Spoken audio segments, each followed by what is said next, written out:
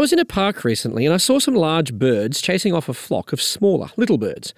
I watched these big birds use their superior strength and power to get rid of the smaller birds.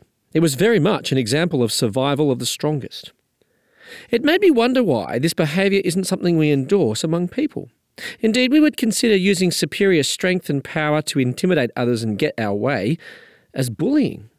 So why is this okay for birds, but not people? I wonder if part of the answer is reflective of how Jesus transformed the world. For he had enormous power, but didn't use it for his own advantage. Instead, he humbled himself and became a human, and died a humiliating death on a cross. So perhaps the reason we don't endorse using power to bully others more reflects Jesus than the animal kingdom. This is Rob Martin with God in 60 Seconds. For more space to think and talk about God, go to thirdspace.org.au.